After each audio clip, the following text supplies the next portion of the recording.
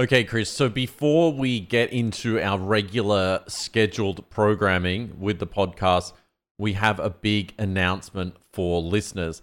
And this is something that we probably should have saved till next week with our episode 50. And for those that have listened from the beginning, you'll know that our goal was just to record 50 episodes of a podcast. That was really all we intended to do when we started this thing. So anyway, you're going to get the cool announcement on episode 49.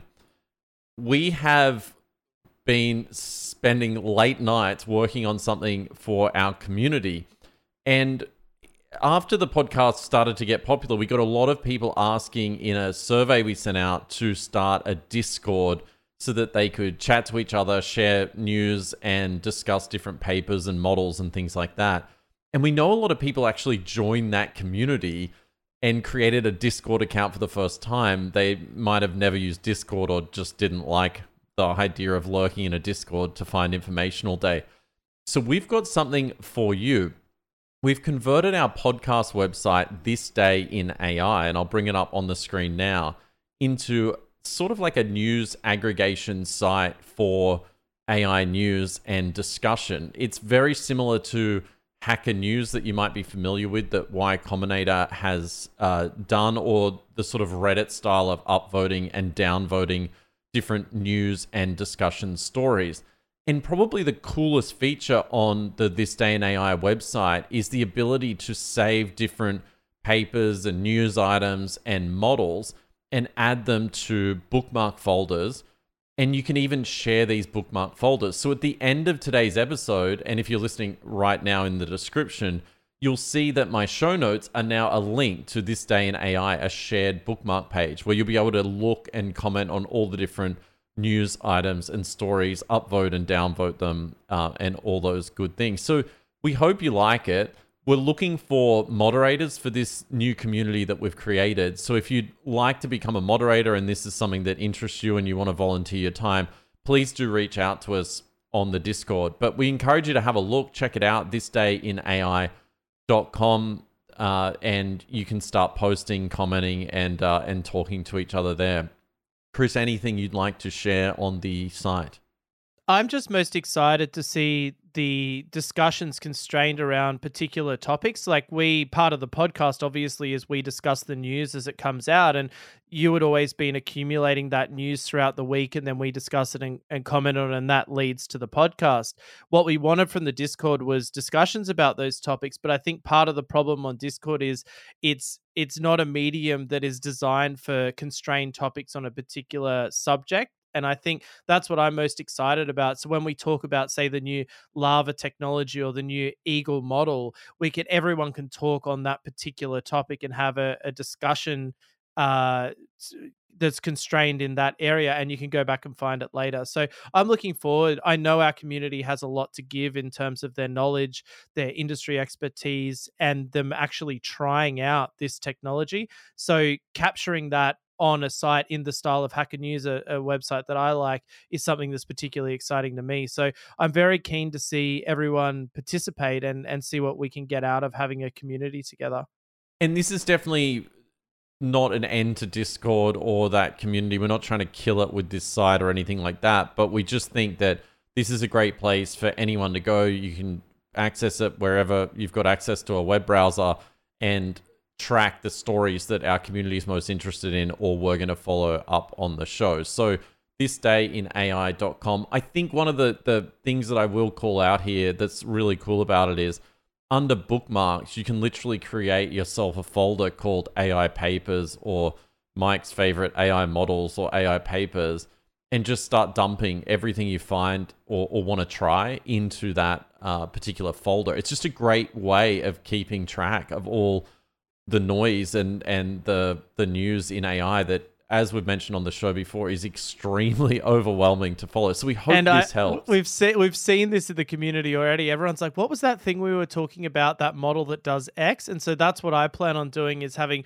folders for vision models, folders for ones that do voice, ones that do phone calls, and start to categorize everything so I have a reference point when I get up to working or trying the next one in that category. I can go revisit that category and look at the comments and links that I had from before.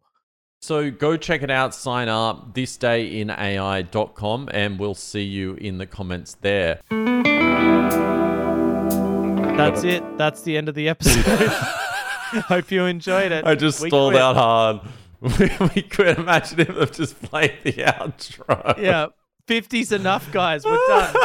I have no more comments on AI. Oh, man. Okay, so the other call out I wanted to make is after last week we were talking about PhotoMaker, and that's where you can upload a series of photos of yourself without needing to retrain a model and then put your face in different areas. Chris has spent a bit of time and has PhotoMaker now available on SimTheory if you want to go try it out and play around with it. It's incredibly funny. And one other agent that we had over on SimTheory that was really popular is the agent you made, Chris, Rebecca, that we first used to make prank calls, and then later episodes I started to make real helpful calls with it, which I'm still using it for. But some of the people in the comments and on the Discord community were saying, you know, should this be legal? Is this even ethical? And we were like, no, it's great to have AI acting on your behalf. But you know what? This is one of those times I've got to say, be careful what you wish for. This is a voicemail I got the other day, and I'll just play it for everyone to hear. As I understand, you have teams in other countries, and I wanted to understand what's your current process now. We are an all-in-one HR platform that helps you to recruit talent globally, manage your payroll across different countries. So I'll save you the sales call here, but I actually got a pretty targeted call from a HR payroll company called Remote. And these guys seem to be experimenting with Bland AI. This is one of the voices of Bland AI by calling people and leaving voicemails just explaining what their service does. But what's crazy about it is I was like really offended when I got this voicemail. I was like, did they just AI spam call me? Yeah, like after all of our advocating for it, when it happens to you, you're like, this is outrageous. I don't accept this. But what's interesting, at first I didn't really know that it was AI. It was like, as the call progressed, it just becomes increasingly obvious that it's AI. And so I decided... They definitely captured the accent and the essence of like these kind of SaaS recruiter style spammers that we get all the time in our industry. Yeah. It really sounded on point. So I decided to get Rebecca, my AI, to call their AI back. But unfortunately, it didn't really go as planned. From Remote. Wanted to reach out to you personally, as I understand. So stop it there. When you call the number... Wait, you used the same voice when you called them back? No. When you call it back, it just says the same thing that it left on my voicemail. Like it's leaving a voicemail. So I'll skip to the end to show you what Rebecca did. Bye. Have a good one. Sorry for the confusion. I think we have the wrong number. Have a great day. So it's like an AI leaving a voicemail in reply to an AI. I was hoping that their AI would answer and try and continue the call. It didn't. And then I thought, you know, if I can get my AI to just waste its time, that would be kind of funny. But anyway, so it seems like companies are actually experimenting with AI calling. The AI wars have begun, I guess. And it's funny because I sent an article to you during the week that says that it actually is, whoever that comment was saying this is illegal, it actually is illegal in the US to use recordings and artificial voices for commercial calls, commercial outbound calls. So they weren't wrong that it's illegal there. I think it might also be illegal in Australia. The problem is, this is just anecdotal experience. There is basically zero enforcement in Australia. Given the nature of our jobs, running a company with a lot of employees, I get almost constant spam calls from recruiters and things like that. Also obviously scam calls and things like that, to the point where most people I know barely answer their phone unless they know the number due to the prevalence of it in Australia. And clearly there's no prosecutions happening because it just continues with reckless abandon. Yeah, I think that it's likely going to be banned, obviously. Like, no one really in reality is going to want these AIs calling. I think when they're acting on your behalf, like I demonstrated a week or two ago now, where it's making a restaurant reservation or it's doing quite harmless things, I'm sort of the opinion that shouldn't necessarily be against the law. Like, it's actually really helpful, and it's just a way of conducting business with a restaurant. But as you said, I'm not sure how you would even police it without wiretapping every call. Yeah, and also, how is it different for me putting someone else up to doing something illegal on the phone? Like, if I wanted to threaten someone, for example, and I then find a person in real life and go, hey, I'll give you $100 to call and threaten this person, it's still illegal to threaten someone, right? Like, just because I have an agent doing it for me doesn't really change the legality of it, in my opinion. So if you're doing something lawful via agent, I don't see why that should be a problem. But at the same time, it's quite obvious how this could be easily abused, like the example, the article cites where it's, say, impersonating Joe Biden, calling people up and asking them not to vote in the next election. I could see a certain area of the population, especially older people who aren't aware of the technology and won't become aware of the technology, falling for that stuff to a degree where it's profitable for the people doing it. So it seems to me like an area where there will need to be some policing, if they can do it, to prevent that kind of thing. The question is do you believe the future of the laws need to essentially be that you're just responsible for an AI agent that acts on your behalf, and you take legal responsibility for that agent? So if it goes off and does something illegal on the phone, you are the one that can be prosecuted for it. Yeah, it's like flying a drone into the path of an airplane. You can't be like, oh, well, it was just flying itself and decided to fly in front of the plane. You're in control of it. And I think if that control is through prompting or giving it directives and things like that, then you're responsible. I think that makes the most sense, to have a more general law that you're responsible for what your AI agents do. I really hope, though, this doesn't just lead to early scare factor stuff like this, where this stuff just gets like shut down early and legislated away, and then we can never have some of these like interactions with AI agents with the real world, because I think it will actually be net positive for people as opposed to net negative. Like you mentioned last week, like calling into a call center and interacting with them in a way that achieves like what you're trying to achieve is really beneficial to me and my time. So I'd hope that this just doesn't get banned. But even this week, we saw a bunch of like Taylor Swift pornography like flood onto X.com. Oh, did you now? How'd you find that, Mike? Onto X.com. Well, it was trending. I did. Yeah, I clicked sure in because it was like a billion, it was like a huge trend. I was bored. I was alone.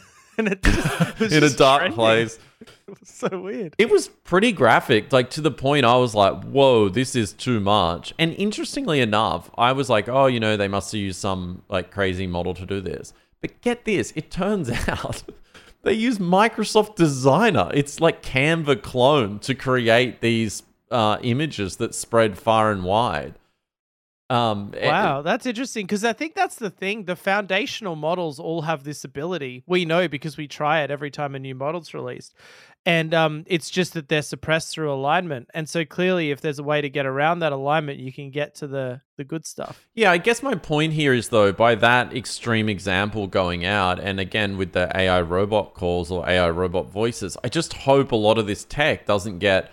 The opportunity with this technology doesn't get legislated away before we get to see what it can achieve and how beneficial it can be. It's just a shame that these extremities get so much attention in the world we live in, as opposed to the good that this can deliver.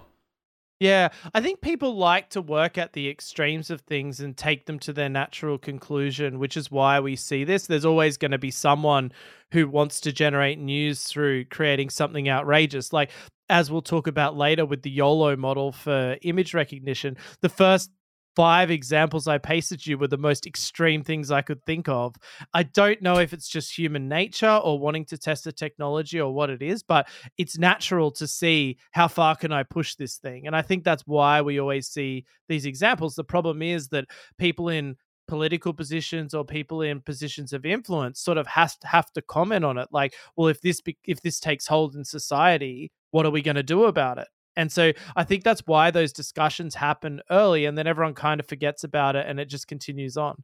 Well, it was like ChatGPT. Remember, like the New York Times journalist famously, it tried to tell him to, being Sydney, break up with his wife and leave his wife for it. And, you know, that got all this extreme media coverage and attention. Now, you can still simulate all that with pretty much any model today where it will do stuff like this. Probably not to the crazy temperature of being Sydney style in the glory days, but it just had a certain beautiful, artistic, unhinged nature. Like unhinged is the word. There's something about that. Like we need to capture the this is what we in the AI community want. We want that sort of beautiful, unhinged quality that's hard to define. I miss the unhinged days. I think that could be new merch. You just want the excitement of anything could happen, not sort of knowing that it's working within these guardrails that you'll never go outside of. Yeah, or being like, you know, anthropic. That's a new term. Just absolutely crippled. Yeah, so I don't know. We'll see. Hopefully that this won't lead to ridiculous laws and stupid things until we get a chance to play this out further. So just moving on to some news items from the week. OpenAI had a pretty substantial update, new embedding models and API updates. I'll take you through some of these updates. So they introduced 2 new embedding models, a smaller and highly efficient, according to them, text embedding 3 small model and a larger, more powerful text embedding 3 model. They updated GPT 3.5 turbo model and lowered the price again, which is pretty damn substantial. In the output prices were reduced by 25% and the input prices by 50%, which is pretty dramatic drop. Probably showing in a way how commoditized that kind of level model is, but also at that price delivered fast through the API, it's pretty damn good value. They also updated this moderation model. That's a model that developers can use to identify harmful content. So if you're running a site where users can post to, like the new thisdayinai.com website, do you like that plug? Yeah, don't forget to eat your athletic greens as well. You can, so on that you can unofficial sponsor. Yeah, so you can essentially moderate, like auto moderate, so get it to tell you the like harmful level. It's just an updated version of it. Yeah, but I mean, that's interesting and all, but most models now have metadata with their response that has their own moderation ratings in it anyway. Like if you use OpenAI with Azure, for example, it has the ratings in there. Claude has it in there, obviously, because they love that stuff. So yeah, I mean, it's interesting and all, but out of the updates, I found that the least interesting. But also, I'm not that interested in moderation. So maybe if you're using this commercially, you're more interested. So also updated, probably the most important news was an update to the GPT-4 Turbo Preview model. That's the latest GPT-4 model. And one of the biggest complaints about that from the community has been that it's becoming really lazy for the primary use case most people use it for, which is helping them code or write code for them. And, you know, I've experienced this laziness myself. I know you have, and people have been complaining about it now for what seems like 6-7 months. So they actually addressed it and essentially admitted that it has become somewhat lazy. It says this model completes tasks like code generation more thoroughly than the previous preview model and is intended to reduce cases of laziness where the model doesn't complete a task. The new model also includes the fix for the bug impacting non-English UTF generators. So what do you make of these updates, especially around embeddings and also this new GPT-4 preview model? Well, the embeddings one actually seems more significant than it seems on the surface when you look at it, just due to the large amount of parameters that it has on the embeddings. It seems like its abilities are going to be far stronger. And we talk about, like, I always just sort of took embeddings for granted as part of. Can you explain what embeddings are for people who have no idea? Embeddings are embeddings are basically taking large amounts of text and turning them into a series of numbers, basically vectors that allow you to search that text really quickly. So, for example, in the whole talk to PDF thing, the way that's working behind the scenes is all of that text is run through embeddings. Those numbers are then stored in a vector database. That's why we call it a vector database, because it's storing vectors. And then when you go to do a question like, who was the 45th president of the United States? It then encodes that to vectors and then uses that to search against that database of vectors you have, and then points it to the right area of the text to reply with, essentially. Then it can get summaries of the text from the section that's most relevant from those documents. And that way, that text then fits inside a context window such that you can do a normal prompt. And so the idea is the accuracy of the embeddings and the amount the resolution at which it's able to do that obviously increases all of your RAG style querying. So I haven't tried this yet, but just reading through it in terms of it has vastly increased the size of the amount of information it can store, and it's also like on all their benchmarks getting better accuracy. So it sounds pretty cool, and we'll be adding this to Sim Theory basically today, so you'll be able to try it for yourself. So yeah, the embeddings update seems good, and that's probably the thing that they've updated the least out of everything over time. Like, it was still using that original ADA model, which was one of the first ones they ever released. So it'll be interesting to see. I mean, obviously there's been other embedding models around, but I've not tried them. So I think it'll be interesting to see how it goes. So what really caught my attention about all of this is it turned out that after they had corrected and acknowledged the laziness, that maybe the new updated preview version hasn't corrected the laziness and is indeed still lazy as well. So in some benchmarking for GPT-4, this is 0.125 preview. This is the alleged non-lazy version. Some people benchmarked it and said it gets worse benchmark scores when using the unified diffs code editing format, essentially saying that it seems lazier than the previous model that they said was lazier. So it doesn't seem to have worked, and I'm not entirely sure why this new turbo model, maybe the reduction in like cost to operate the model, is leading to it being lazy, where it's not completing the code examples for people.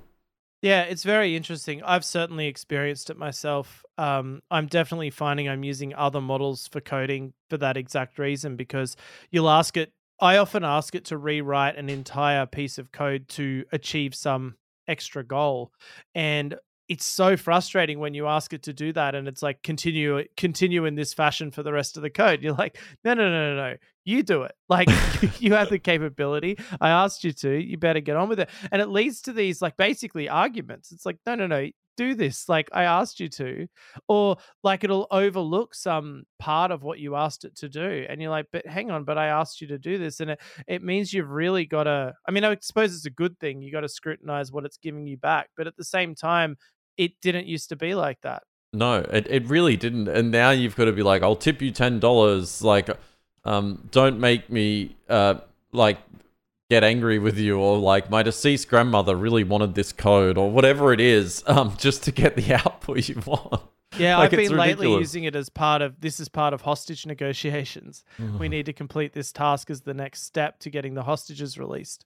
So some other big news from the week is Meta released Code Llama 70 billion parameter.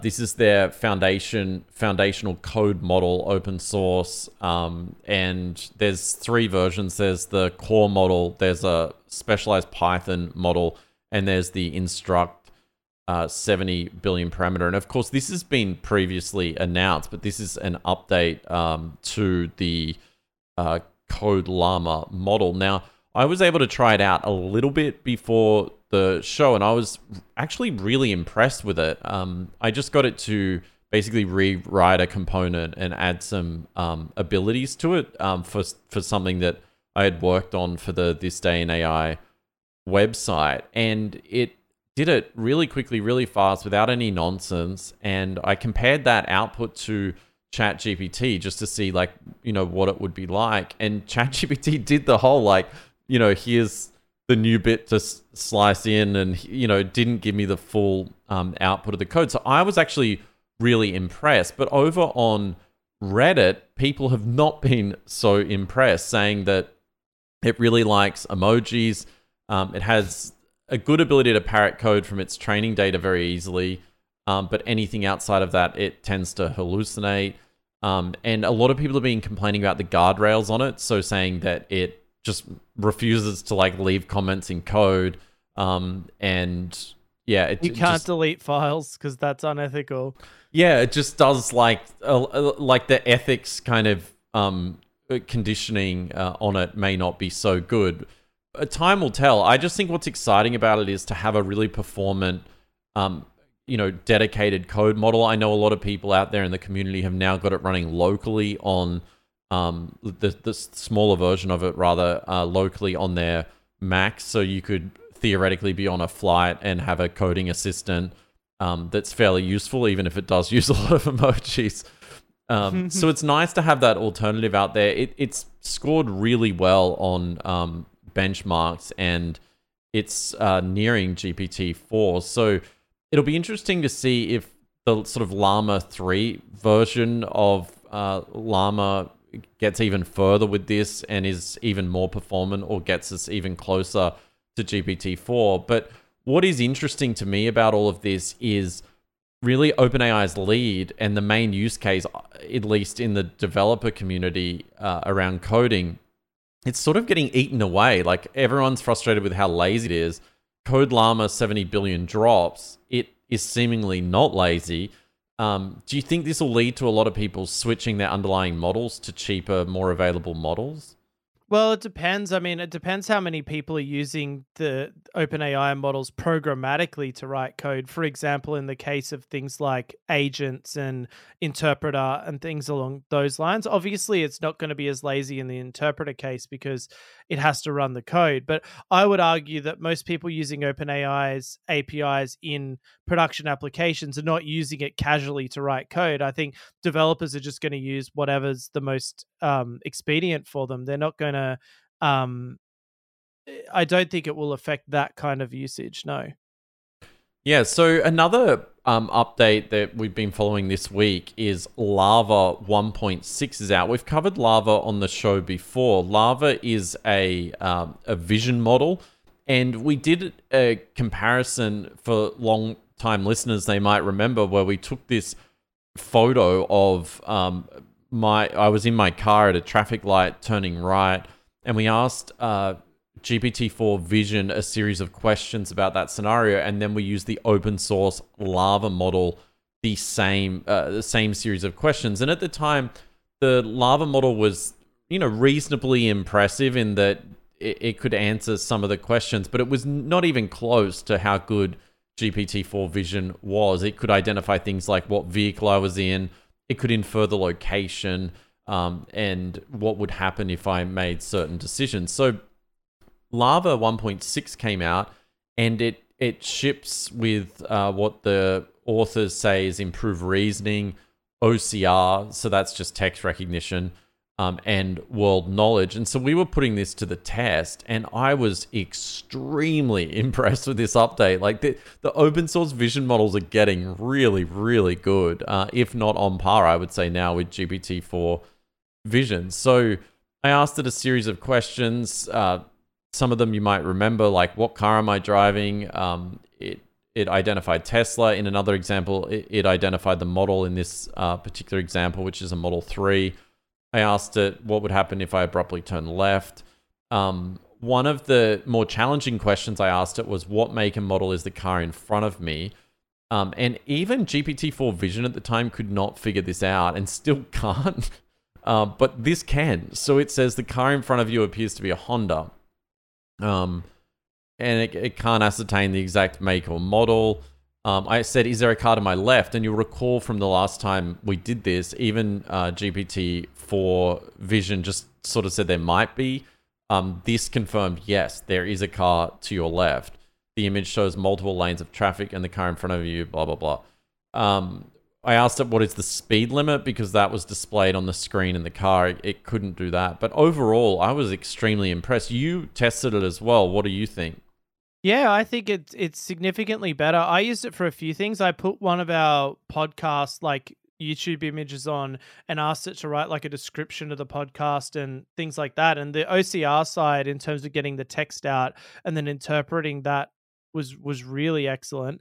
I also tried doing these maths quiz. We have like kids maths quiz, and interestingly, LLaVA had no problem answering the questions, but another model we tried, YOLO, flat refused to do it, which is interesting. So I don't know what the difference is there, but some of them are saying I won't do that, but some, like this one, happy to do like your homework for you. The thing it completely choked on was chess. I gave it a chess position from one of my games. Not that I cheat using AI in my chess.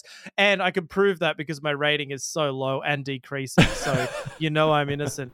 But I put in one of my chess games saying, what should I do in this position? And it hallucinated like mad. Like it said things that sounded like valid moves, but they have no relation to the position. So I found it interesting. One of the things that I've noticed from reading about the language models, in particular YOLO, is that they emphasize the fact that the vision models are still very, very good at the categories they've been trained on. But as soon as you stray outside of that, they really struggle. So like the novel use cases are something they're not great at yet. And so clearly the chess thing is something it hasn't been trained on, because even though it knows what chess is in, say, the language model part of it, in terms of the vision and its understanding what's going on, it's just not there yet. Yeah, so it really means that the training data, it's not able to reason beyond it's not really reasoning. It's just based on the training data. Yeah, I think if you wanted to use vision for those kind of tasks, like for example, one I've thought of is like online poker, say taking in the stack sizes of the players, the position of the player and the cards you have, using that, like using vision as sort of like a live online poker coach / cheating device, right? I'm not going to do it. I'm just saying, like, I imagine these things are coming. But I think right now you'd have to use the vision model in terms of interpret the data into a textual format that the system can understand, then describe what's going on in the game to a large language model that then makes its interpretation. Like, I know the vision models do have a text component to them, but it seems to me like it still needs to be a two-step process in terms of extracting information versus interpreting that information. This whole multimodal in one shot thing doesn't seem to be working as well as advertised. No, and I think that brings an interesting point up, because we were actually talking about this on the Discord community recently, this idea that even Google, they say Gemini is multimodal, but then they serve up the APIs differently. Like you've got vision and then you've got the standard text model. So it's not really multimodal.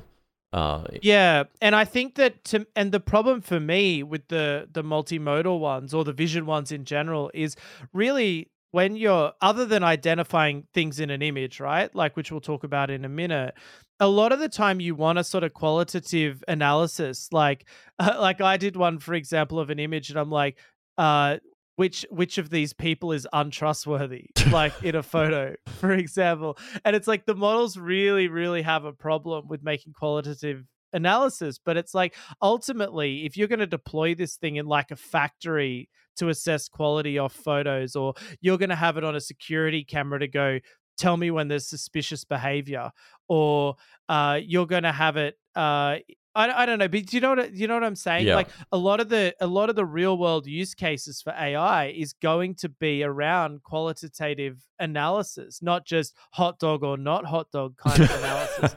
And so, therefore, the fact that they're deliberately, in some cases, crippling that ability, I think is a real downside and a real sort of advertisement against the multimodal stuff at the moment. However, this YOLO model we looked at is actually really good at it.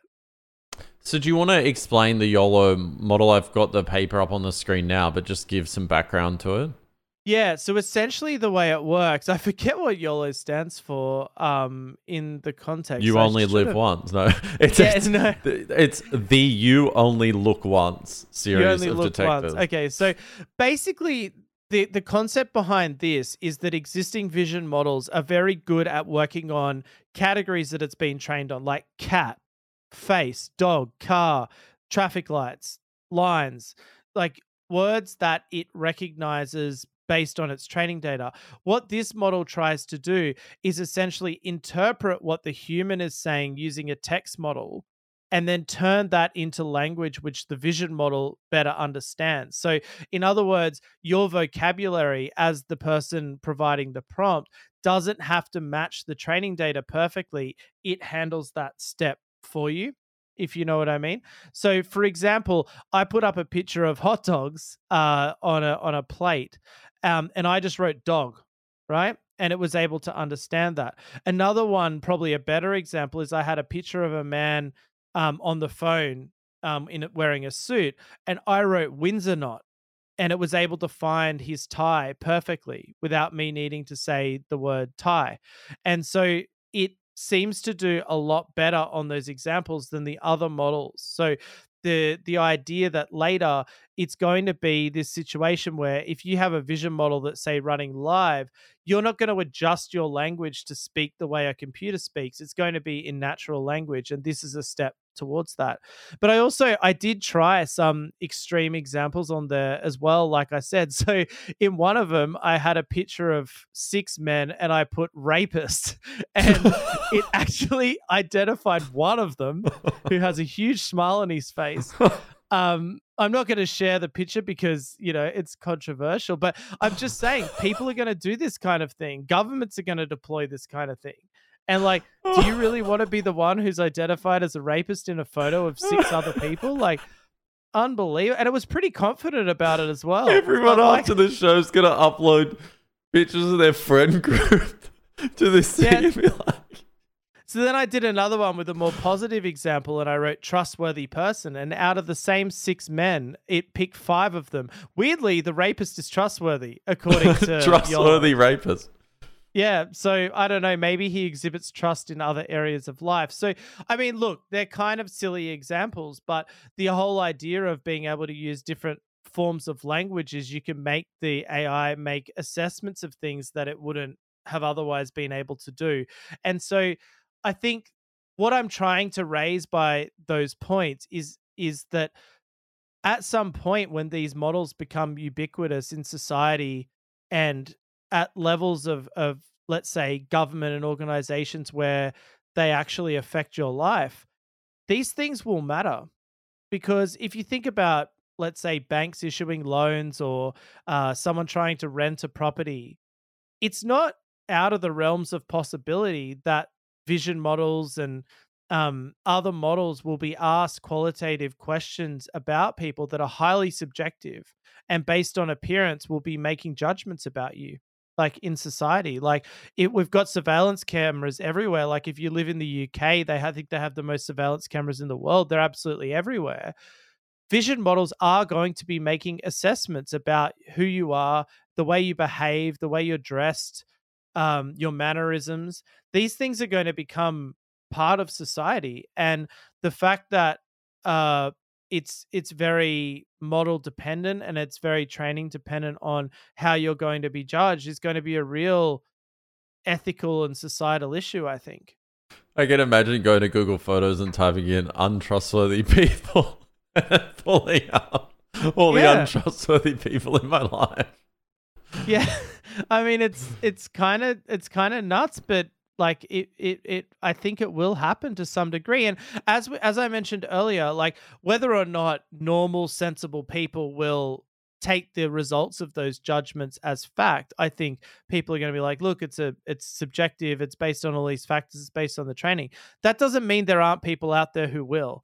And so I think that these are issues that are going to come up in the future of AI as we get models that are doing this stuff, doing it in real time, doing it on your phone, doing it on your devices. Like it's going to be really interesting to see where it leads as the multimodal stuff becomes ubiquitous and available in areas where it can make real judgments. I think also with this object detection based on natural language, one of the benefits to me also is navigating user interfaces. There's a lot of companies working on this experimentation around Chrome plugins and various things that'll operate a device for you where you can say, book me a hotel, whatever, and it just uses the existing apps and figures out what to click and where to go. And that, the Rabbit device, the controversial Rabbit R1, has that capability to train these sort of task-based actions where it goes and automates different workflows or figures out how to do things to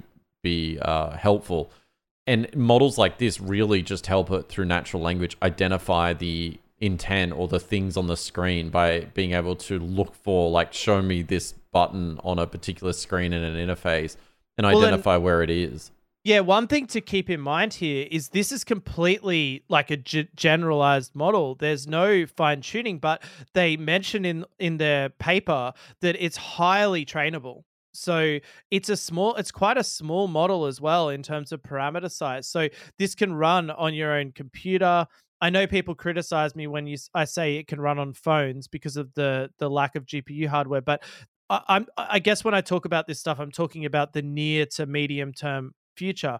It's inevitable that you'll be able to run models of this nature directly on your phone. Like, we're talking 6 months away, if that, in terms of being able to do that kind of thing. So the truth is that these models, when trained on specific use cases, are going to be highly accurate. I mean, some of the examples I've done, this is the best model, this YOLO one, in terms of isolating down to individual elements, like in a photo that I've seen. It can really, really get close in terms of identifying specific objects, even in not the best quality photos, and something that's relatively emphasized in the image. So the idea that once you fine tune the models, they're going to be extremely useful in industry. I think they're going to be really useful in live applications, because we've already seen with things like stability video generation, where they can generate it almost in real time in terms of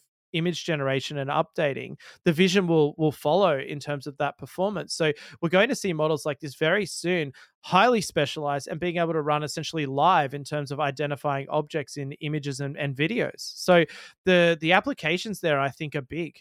So do you think that it's just inevitable in maybe even the next couple of months this year that we could see these real-time vision models that are able to click around websites or phone apps very rapidly, instead of these other demos we're seeing where it's really slow to make decisions? Yeah, I think so. I think they'll be able to do it in near real time. No problems at all.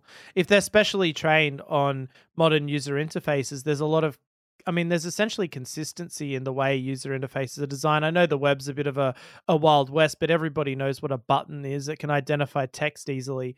I think it's a matter of time before we have web browsing agents and phone using agents and stuff are just absolutely everywhere. And we see all these meta apps that are operating your other apps, and either providing some universal agent that can do your bidding in terms of operating them, or specialized ones that are aggregations of multiple apps and things like that. Do you think this could be the death blow? We covered it a couple of weeks ago around this idea that you would couple the vision with the DOM. So that's the actual web browser, like the code in the browser or the HTML elements, to infer like where to click or what to click when there's multiple buttons and things like that. Do you think technology like this could just spell the death blow, where it's just pure vision? It doesn't bother looking at the code?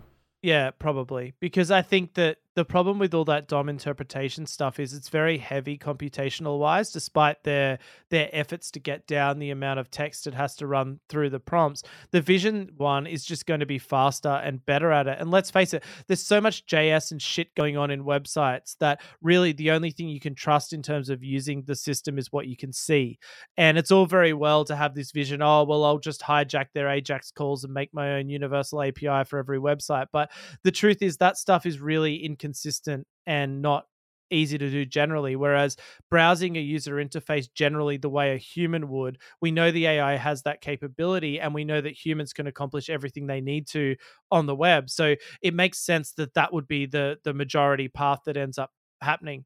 And as we've said before, I think we'll probably see some effort in terms of websites and web applications to be AI friendly in terms of how easy they are to navigate and operate for artificial intelligence. Yeah, like usability for the AI age. I wonder if Google will start crawling websites literally with vision instead of text, because they can infer more about the search results and the quality. Maybe that'll increase the quality of overall results. You're probably right, because I know that for a long time, everyone had like a HTML only version of their site because Google wouldn't evaluate JavaScript. And then that went away many years ago now, in terms of they would evaluate it. So if you had a pure React site, for example, it was able to index it just fine. So it kind of stands to reason, if they're sticking with their idea of indexing all the world's information, that they would incorporate this at least partly in their strategy to get it all, especially given that AI itself, or large language models themselves, threaten the general search model.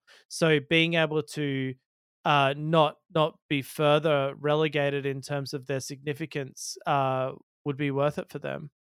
So moving on to the biggest topic of the show, which we left about 40 minutes in. We have RWKV language model. Now, this is certainly not new. The first, or the latest paper on this was actually released sort of the middle of last year. This is a recurrent neural network with GPT level large language model performance. Do you want to just explain the theory behind this and roughly how it works? Yeah, I'll do it as best I can. I'm not going to pretend like I'm an expert on this stuff and actually understand what's going on, but I'll tell you what I do understand. Basically, what the proposal of it is that recurrent neural networks are really, really good at inference over large amounts of information, right? But they're not as parallelizable and memory efficient as transformers are.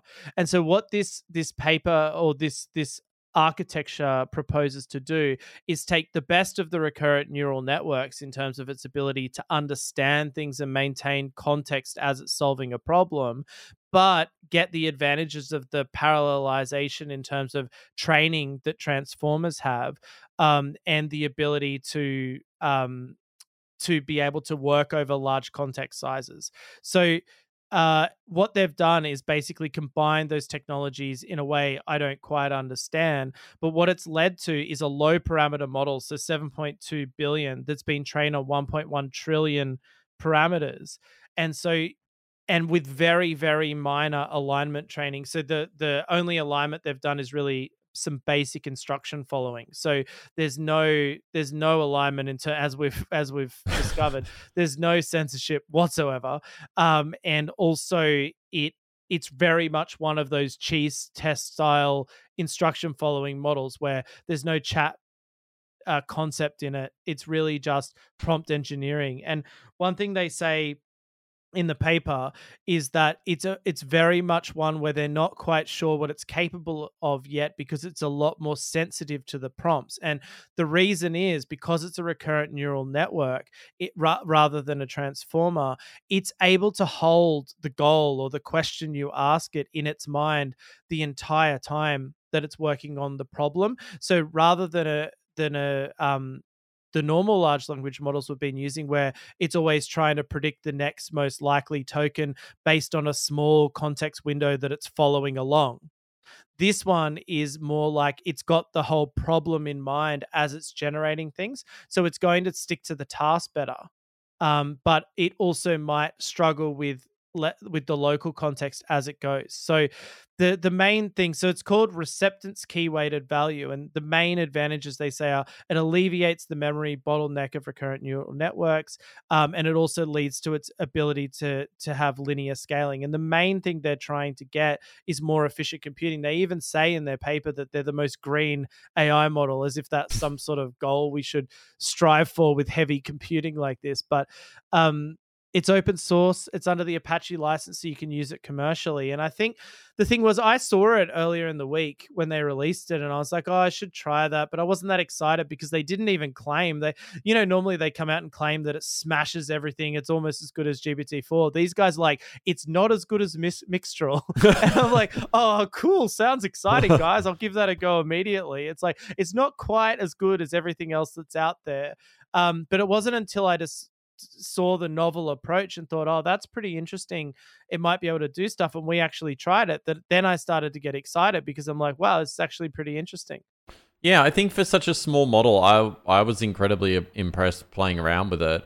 I think, are you going to get it up on Sim Theory for people to try? Is that the goal? Yeah, I am. So I've done most of the work to get it online on Sim Theory. So I plan on, alongside all of the OpenAI updates around the new embeddings model, the GPT-4, will be releasing EAGLE-7B and some phone call updates and some other photo updates. So we should have a pretty solid update coming soon. And I expect to have Eagle in there to try really soon. The main thing that's a bit nuanced about putting a model like Eagle in is, although it is decent at instruction following in terms of function calling and things like that, it's definitely not as refined as the other models. So what I tend to do when I integrate a model of this kind is I keep it very task specific. So it's either specific to an instruction you're working on, or if it's in chat mode, it's really just being instructed to work with its memory and its knowledge graph and answer the questions. It's not the one doing the function routing and things like that, because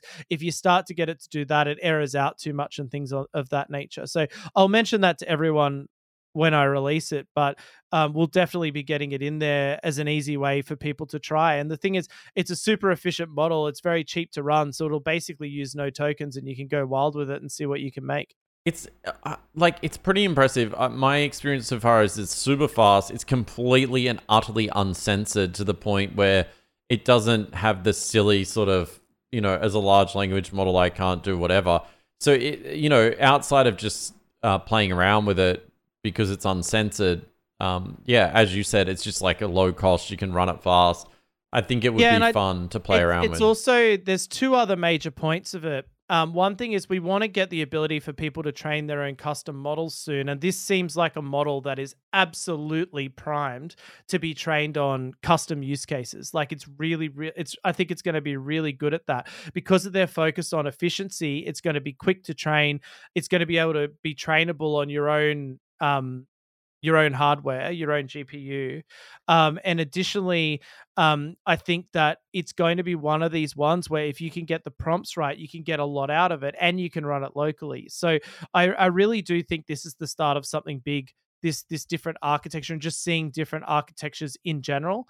But it's something we've discussed before on the pod around this idea that as time has evolved with the GPTs, let's say, people have seen how to get more out of them through prompt engineering. And I think that this is a model where they've run the standard benchmarks and they've said, hey, it's capable of this.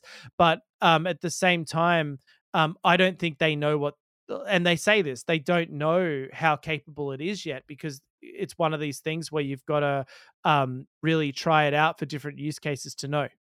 And because this is just such a new and novel approach, is that why like when you put a prompt in, when you play around with this, I think people have some familiar relationship right now with LLMs, but this is so different in how it's keeping focus on the initial prompt, right? That's right, because a lot of the work we do around prompt engineering is about the attention, right? We spoke about this on a previous pod. I don't know if it was last week or the week before, but the idea of this separation of telling the AI, hey, these are your instructions. This is your context memory.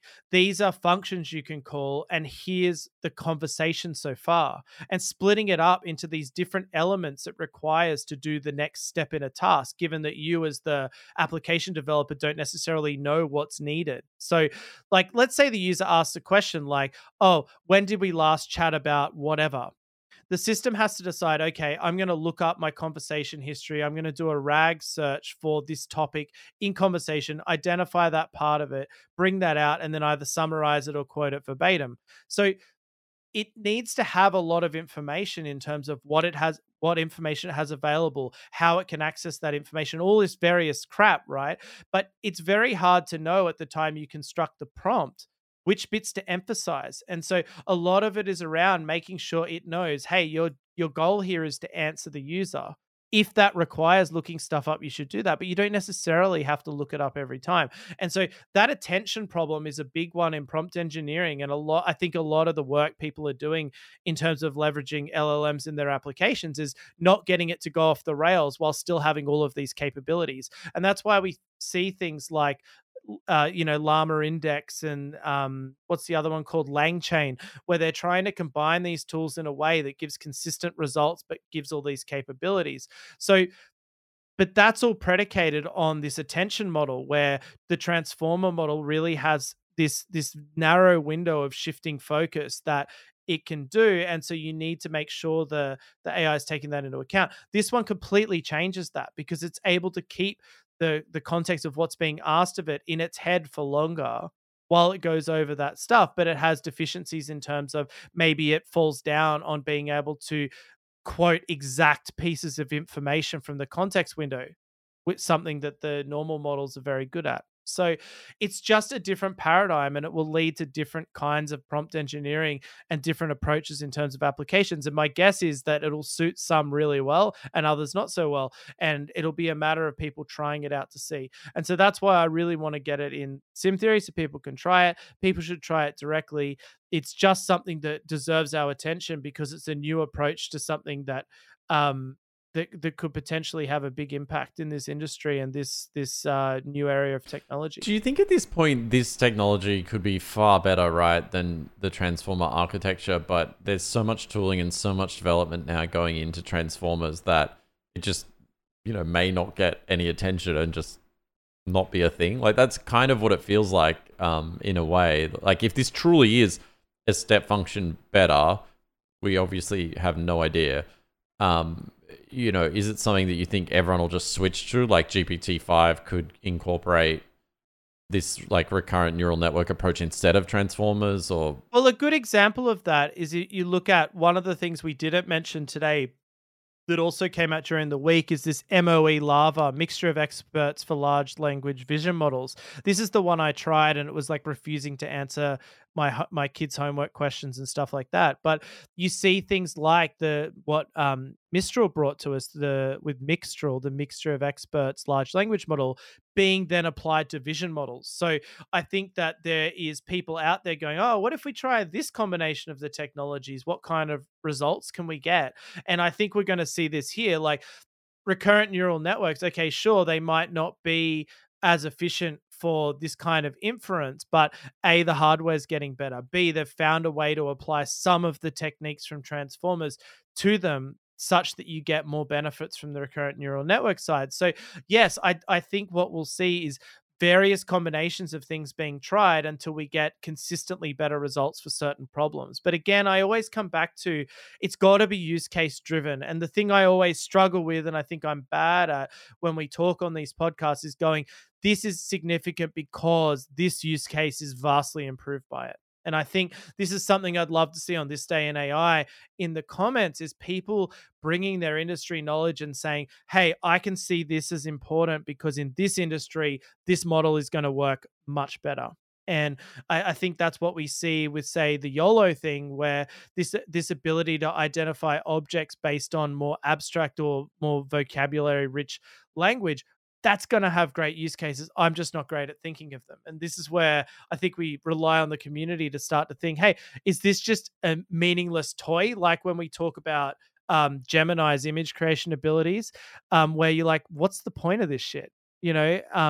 Or is it something where you're like, hey, in the motor industry, this is going to change the game because of these reasons. And I that's the bit that I think as a community we need to be better at, is looking at the actual long-term applications of the technology. I say we need to be better. I mean, who cares? I'm just interested. Like, I just want to know. Yeah.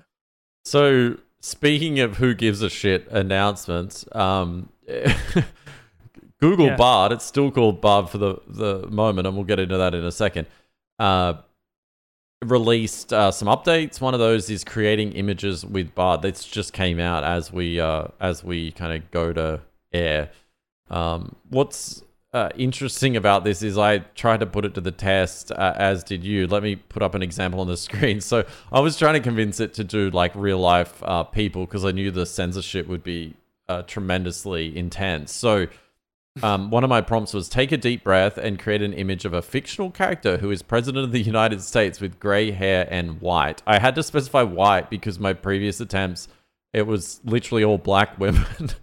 So the censorship is like, you know, even though I said gray hair and I think male, it still did a female. So that's more than censorship. That's it, like proactively modifying the prompts to create images it wants, not what you want. Yeah, it's truly out of control. And if you go to X and look at some of the posts on this, I'm not the only one having this experience. But I did convince it to give me sort of a thing. It gave me a very red Donald Trump with gray hair, which is very photorealistic to Donald Trump. And then a Native American man with gray hair next to him. I have literally no idea why. Famously known for their presidential, how many presidents there've been. Yeah, but anyway, I did some other like less stupid experiments with it, like things in space and some of the you know, more atypical image tests that you get to do with it.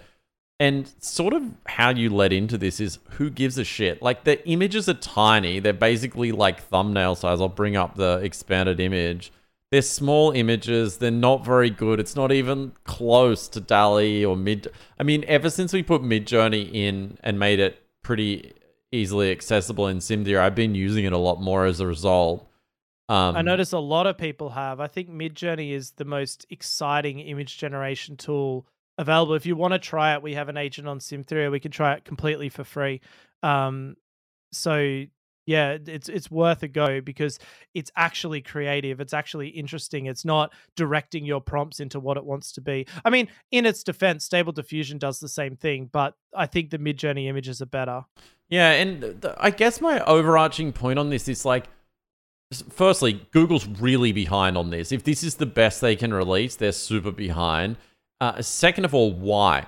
If it's this bad and this constrained, like their example is now you might need to create a fictional image for a story. And I literally am like, I need a president fictional person for my story. And then it's like, no, I can't do that. So it literally wants every image to be like a brochure for a diverse university or something, you know, like people sitting reading books and like there's someone from each race and each gender and each disability sitting around in a circle all being happy together. Like that, it basically just wants you to generate that image every time and it's going to push everything in that direction. Yeah, and look, this is no like political statement or you know, someone once said I look like Ben Shapiro on here. Thank you. But I guess my only point around this is like, what is the use case? Why is this helpful, valuable, or useful to anyone? And the answer is it's not. It's like it's just stupid. Yeah, I think that's the thing. Like you look at what people generate on Midjourney, like, because you can see it on the Discord, right? Like the people's image requests when they do the public ones. And people are after deep creativity with images, or they're after something really specific. Like, I want to see this person or this kind of person in this scenario. The second they start modifying your prompts into anything other than what you asked, it defeats the freaking purpose. Like, if you just want generic stock imagery, you can go buy that stuff. Like, the whole idea is that it follows your directions. And I think that these models where, like DALL-E 3, in my opinion, is the same as this, where it modifies your prompt to the point that I don't use it because it's just useless. And so I think that I just look at this and I'm like, who's going to use this for anything practical? The other thing I pointed out to you earlier today is these images are so obviously AI generated. Like, they're boring. It's like everyone's just like, yeah, that's just AI. Who gives a shit? Like, I just don't see you using it. It's like clip art. It's literally like clip art, and you're going to use it in your PowerPoint presentations and stuff. And people are going to have slightly better looking PowerPoint presentations, and they're going to be like, oh, cool, they put a bunch of AI images in there. Like, I think that's about the level of use case for this Google Gemini image generation at the moment. But coming back to that example from the start of the show where I said that guy used Microsoft Designer to essentially make Taylor Swift porn and then share it across the web, and there was outrage over it. How is it any different apart from maybe being a little less time consuming than just photoshopping that stuff? Like these tools truly have been available for so long. If people want to do this stuff, they will. And I always come back to that point. But it's not even like, I understand limiting pornography and those kind of things. Like, I get that, because you don't want people to accidentally generate images of that nature. And we've definitely had cases with uncensored models where I've not been trying to do anything dodgy and I do get something like that. So I totally understand that. In commercial applications, you absolutely can't tolerate that kind of thing. However, there's a difference between that and it giving images nothing like what you asked for. Like, for example, someone on Hacker News gave an example that they asked for an image of a Roman emperor, right? And it made a black guy.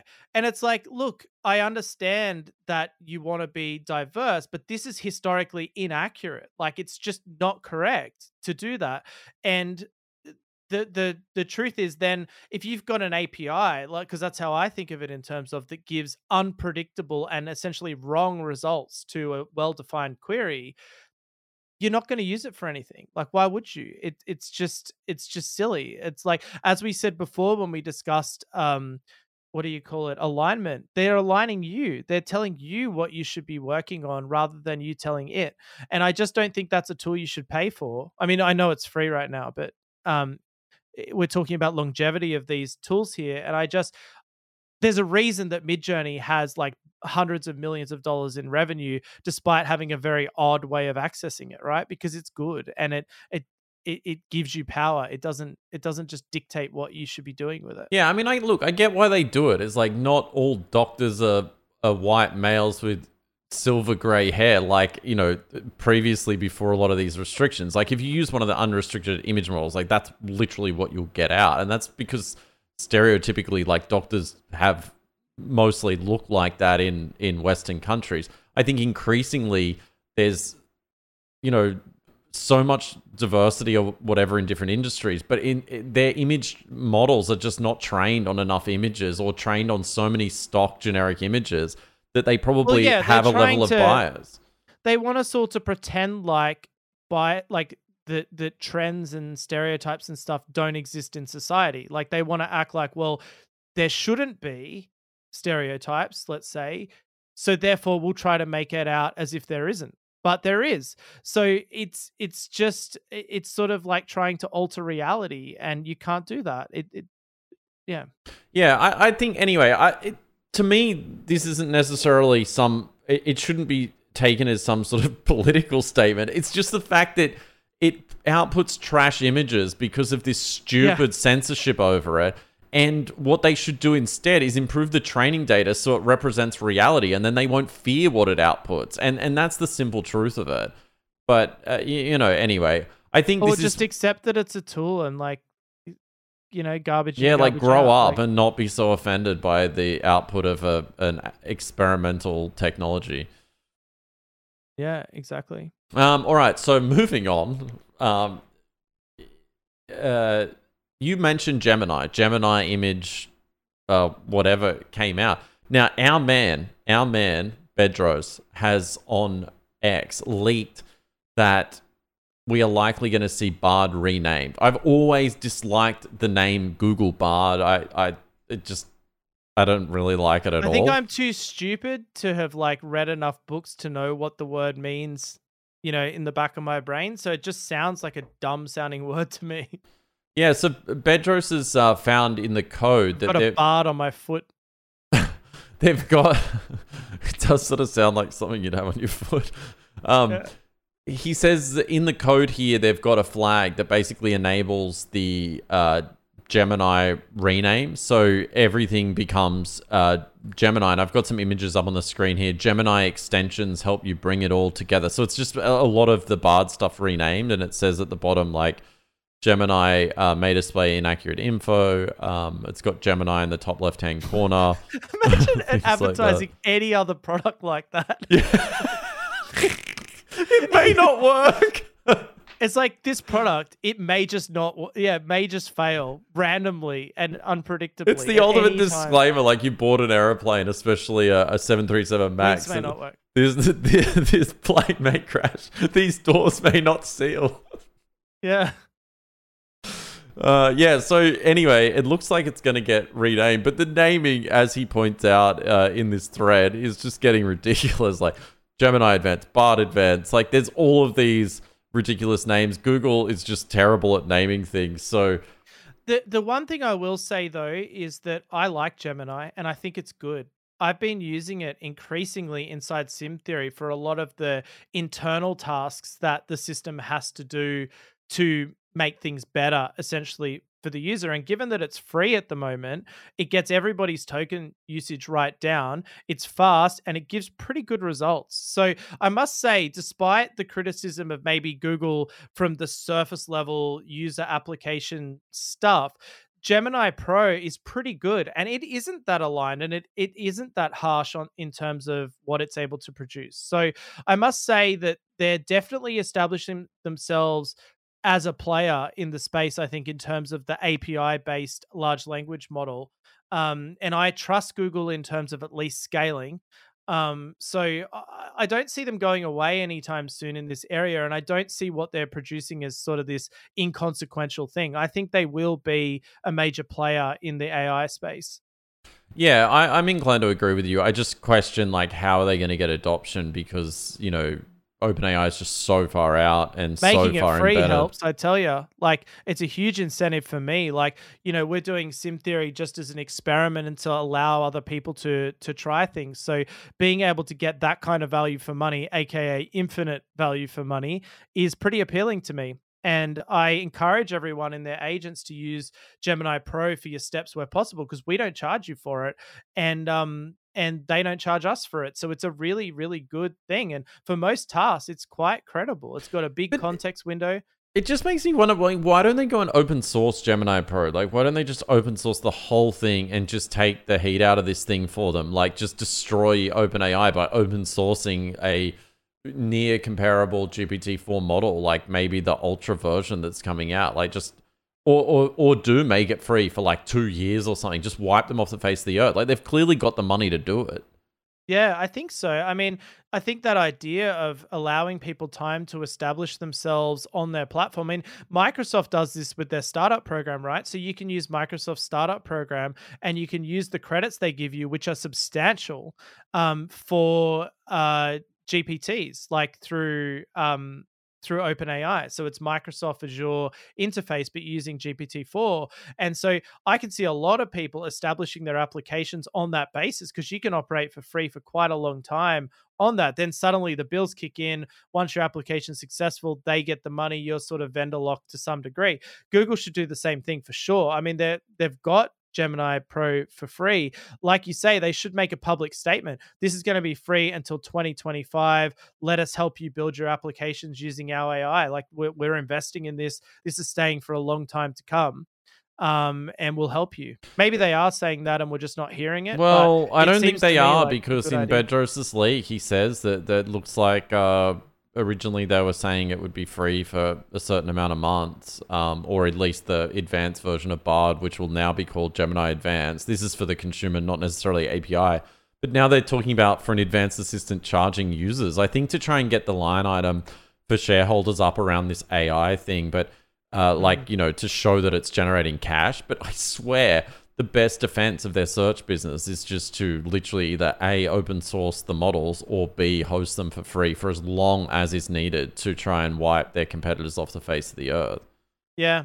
It kind of does make a bit of sense to do that, but time will tell in terms of they do it. But I also think they should market their ability to just scale indefinitely. Like, we're Google, we're the Borg.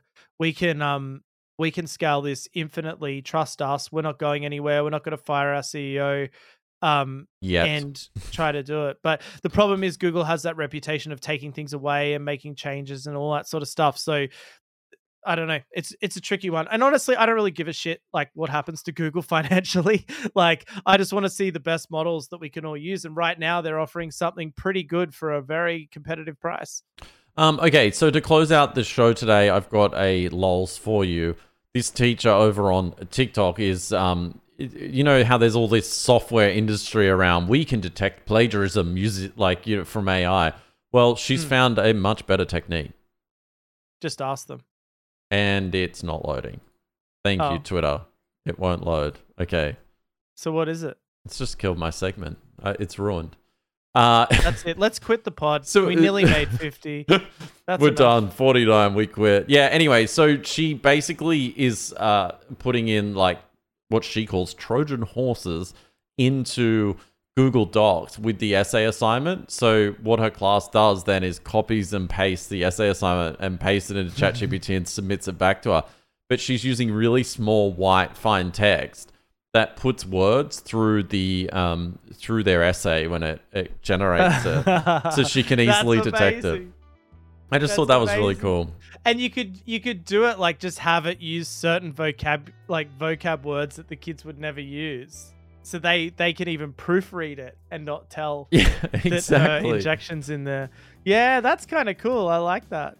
All right, well, that'll do us for this week. Remember to check out thisdayinai.com. There'll be a link below with the show notes for this episode, which I'm excited to say for episode 49. You can find all of the links and topics and research that we put into the show right there. Please consider signing up, joining the community. It's obviously all free and just another thing that we can do to enhance and just a more indelible way for us to have conversations around, keep them to specific topics and get everybody involved in the discussion regardless of what time zone you're on and your knowledge of using something like Discord. And as always, if you like the show, please do consider leaving a review wherever you listen. It helps us spread the word for the show, and we really appreciate it. All right, we'll see you for episode 50, maybe our last, maybe not, next week. We'll see you then. Goodbye. Bye.